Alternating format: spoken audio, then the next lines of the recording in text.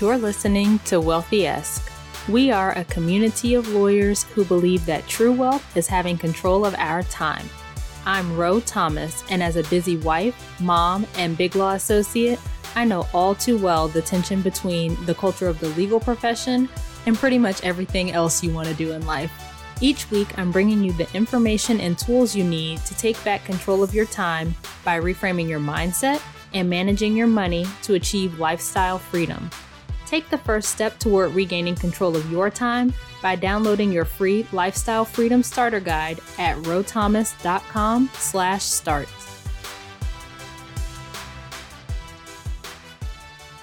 Hey friend, welcome back to another episode of Wealthy-esque. I'm super excited you're here, and as always, I appreciate you taking time out of your day to spend with me. Before we get into today's topic, I want to ask you to do me a favor. If you haven't already, please take a second and leave a written review for the podcast. Reviews are super important because they tell potential listeners and the podcast platforms, and especially Apple Podcasts if you're on an iPhone, that this show is worth listening to. Just think about when you're buying something on Amazon. Do you go with the option with like 2 reviews? No. We're looking for the one with the most reviews, right? Same deal here. So if you could take 2 seconds and leave a review, I'd really appreciate it. So anyway, moving to today's topic, we're going to talk about budgeting. And when you want more control in your life, one of the first things you want to think about is your budget. My favorite budgeting method is the zero-based budget, and this is the method I actually use and the one I recommend. I have a free budget template that you can download at rothomas.com/budget, and it's designed for zero-based budgeting. Some of you have messaged me wondering if you're using the template correctly, so we're going to walk through how to use it today. And if you haven't already gotten yours, it'd be helpful for you to have it for this episode, so you can get it at rothomas.com/budget.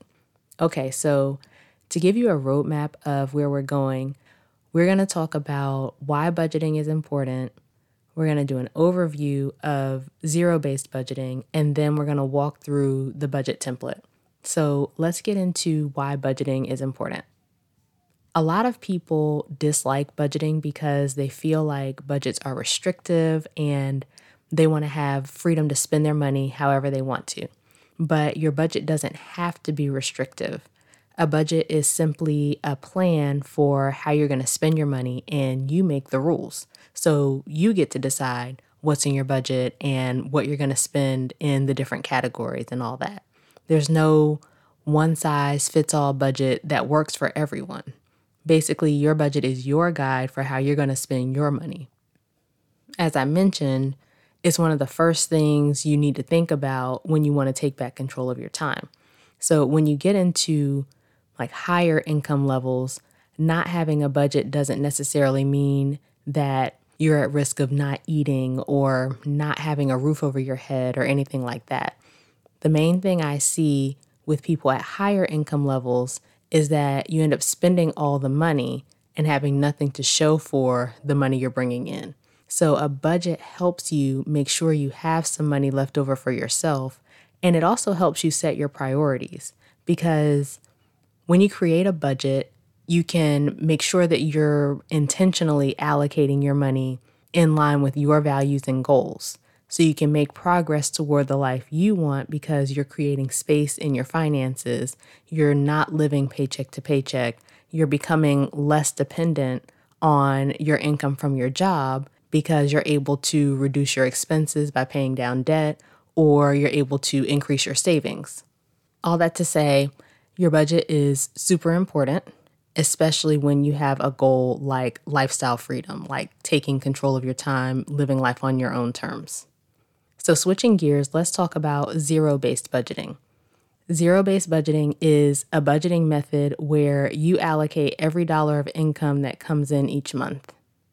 When you subtract your expenses from your income, it should equal 0. And that's not to say that you have $0 in your account. You can keep a buffer in your account so you're not getting so close to that line. But when you have money coming in, you want to give every one of those dollars something to do. So each dollar will go toward an expense or your savings, paying off debt, any other goals you have. And that's the point of zero-based budgeting. You make sure that you are balancing out your income and expenses. As I mentioned, this is the budgeting method I actually use and the one I recommend.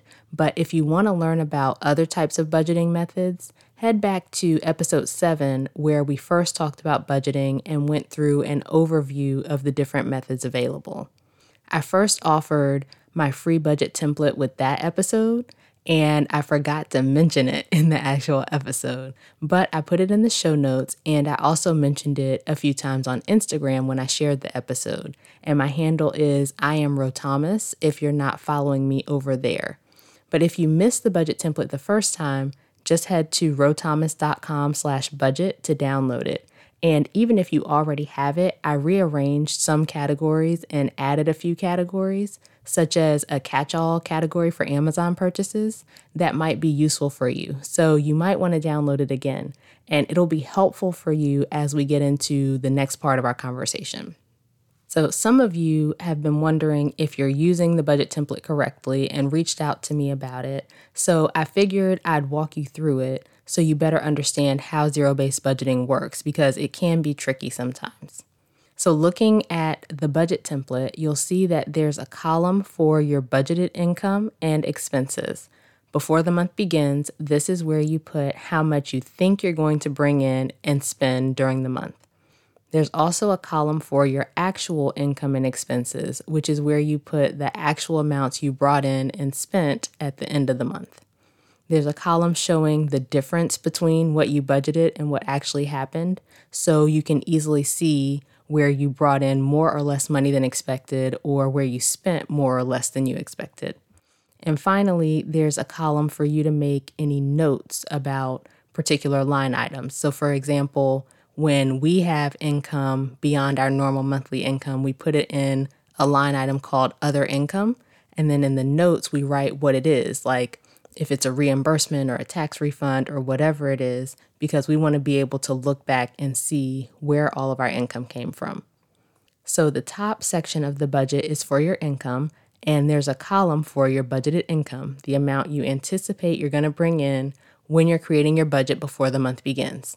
And then a column for the actual income you brought in when you're looking back at the end of the month. We're going to start with the budgeted column. And by the way, all the colored boxes in the template auto-populate, so you don't need to do anything with those.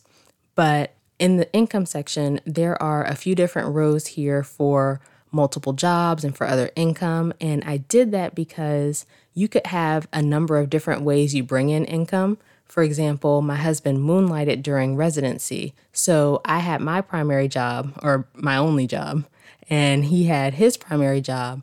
But then we also had income from his second job coming in. The other income rows are for non-job related income. So things like child support, tax refunds, reimbursements. And it really doesn't matter what you label anything in this section. Like we actually label ours with the source of the income. So instead of job 1 and job 2, our budget has our employer names, and we have just one catch-all line item called other income for any miscellaneous income, because we don't have any like recurring monthly miscellaneous income that it would make sense to label separately. The point is, you want to make sure that all the money coming into your household that month is accounted for in your budget. And you do your budget monthly so the money coming in could change. For example, at tax refund time, you may have more income to work with than during a random month in the middle of the year. Or if your gross salary is over the FICA limit, which is $137,700 in 2020, then your income over this amount is exempt from Social Security taxes, so you'll see a spike in your paychecks in the later months of the year. You adjust your budget for these changes. So with the FICA example, you might not know exactly how much your paycheck will change, so you could just set your budgeted income based on your previous paychecks, because at the end of the month, you'll look at the actual income you received and allocate any additional dollars above what you budgeted. But once you put in all your income, the colored box at the bottom of the budgeted column is going to have the total amount of income that you anticipate bringing in. So if you're looking at the budget template, it's cell B8 that will have the amount of income you estimate for the month. Then you go down to the expenses section and you put in all of your expenses for the month. The template includes common expenses, but feel free to add or delete rows if you need to. For example, if you don't have kids, then you don't need line items for kids and childcare, and so you can delete those. But on the other hand, there's only one line item for a car loan, one for student loans, one for a credit card. So if you have multiple loans or multiple credit cards, you want to add additional rows for those additional expenses. By the way, we did our student loans by servicer. So although I had 14 different loans, they were all with the same servicer. And so since I paid one monthly payment to that one servicer, then we had one line item for my student loans. If you do add additional rows, the colored cells at the end of those rows in column D won't auto-populate until you copy the formula into them. So basically, if you add a row, go to the row above the one you added, copy what's in column D, and then paste it into column D in your new row. So anyway, once you put in all your expenses, you're going to get a total in the colored box at the bottom of the budgeted expenses column. And if you're looking at the budget template before you add or delete any rows, it's cell B45 that will auto-populate with the total of your expenses. You want cell B8, your total budgeted income, and cell B45, your total budgeted expenses, to be the same number. That's what zero-based budgeting is. If those two numbers are the same, it means I've allocated every dollar I anticipate coming in this month. And it doesn't mean that every dollar is going to an expense necessarily, right? The expenses section includes tithes. It includes savings in there. We've got charity. You've got a line item for an extra debt payment. There's a miscellaneous section for things that might come up unexpectedly, or even things that come up expectedly, if that's a word. We use our miscellaneous column for things like birthdays, where we know we're going to spend a little bit more that month, but it's not a recurring monthly expense. So we don't have a line item every month for birthdays. And I know different people handle that differently. Some people prefer to include a line item for birthdays every month. Just do what works best for you. So now, if your total budgeted income and total budgeted expenses are not the same number, ideally your expenses number would be the lower of the two, which means you just have more money that you need to allocate.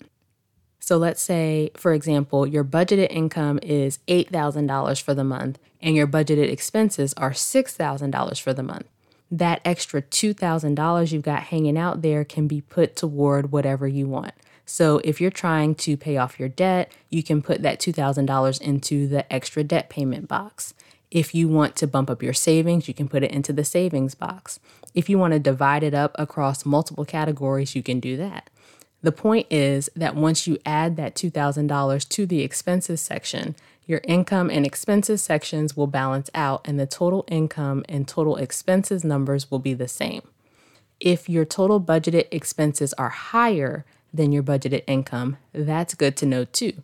That just means you need to look at the expense categories and see if there's anywhere you can cut back and adjust your numbers accordingly.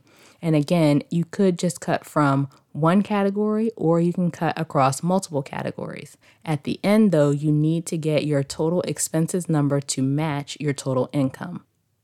So now we've created our budget for the month. Let's fast forward to the end of the month and look at the actual column.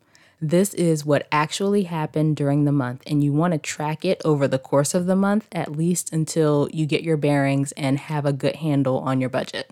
So you don't want to look at what you actually brought in and spent for the first time at the end of the month, because if it's not lining up the way you expected, you'll be thinking, oh, I shouldn't have spent this or I should have done that, but you can't go back and fix it at that point.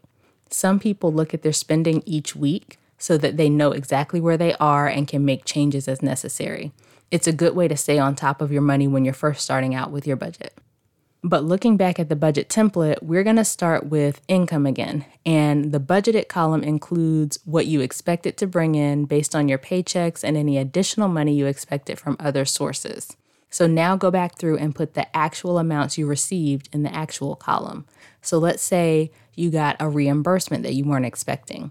You would put that in the actual column for other income. And in the notes section, you could put that it was a reimbursement of X dollars for a work conference you paid for example. Whatever actual income you receive, put that in the actual column. Then the difference column will show you any difference between what you expected and what you actually received for each income source, as well as any difference between the total income you expected for the month and the total income you actually received. Then go through your expenses and do the same thing. You look at your actual spending for the month and categorize it in the actual column for each category. One thing that I added to the template, as I mentioned at the top, is a category for Amazon, just a catch-all category because Amazon is such a big part of many of our lives, and it can be difficult to go back through and break out what you bought on Amazon into these different categories. So having a catch-all category for Amazon hopefully makes that a bit more convenient. And you very well could decide you don't want to do the catch-all category and you want to know exactly how much you're spending in each individual category. And I feel you. My husband and I actually don't use a separate catch-all Amazon category. We go through and look at what we spend on Amazon and put it in the individual categories. But even if you decide to keep the Amazon catch-all category, having it will still show you if you're spending thousands of dollars a month at Amazon, which I've seen happen.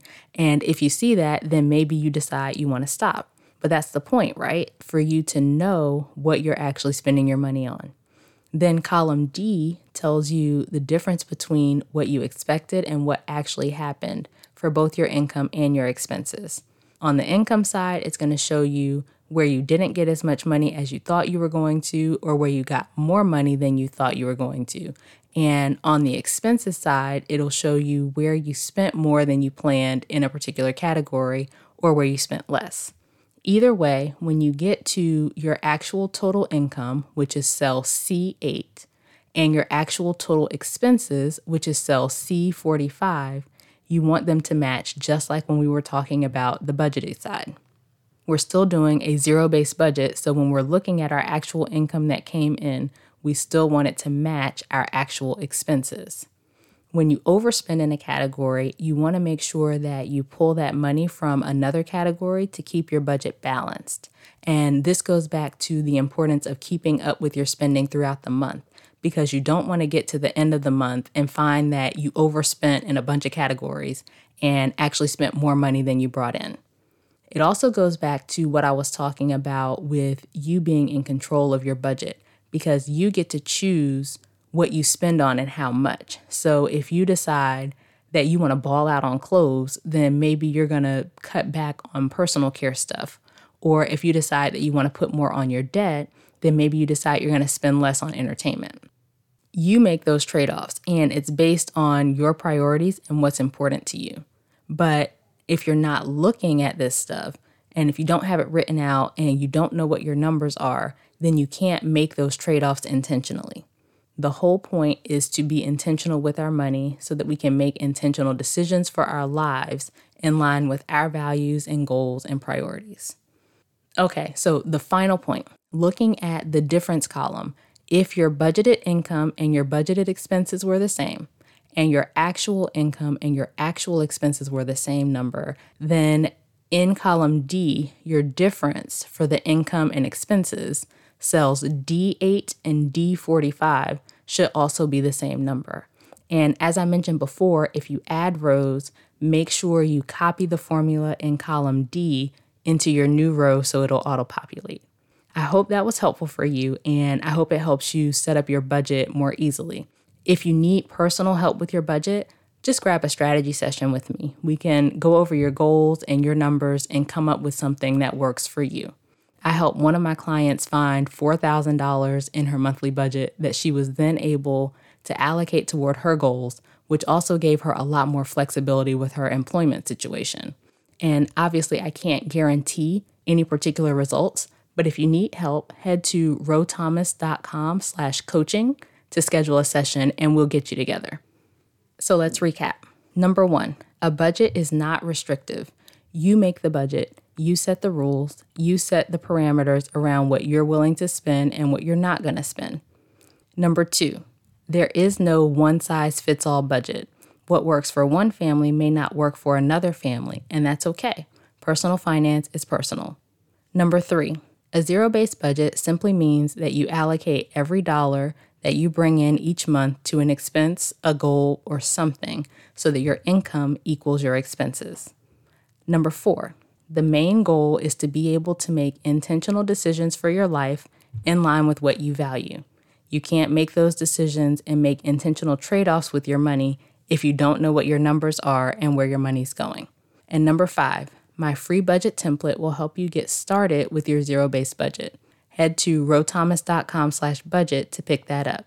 And if you need personalized help, let's do a strategy session, which you can schedule at rothomas.com/coaching. That's it for this week's episode. Meet me over in our private Facebook community, the Wealthy S community, and let's talk about any questions or thoughts you may have about zero-based budgeting.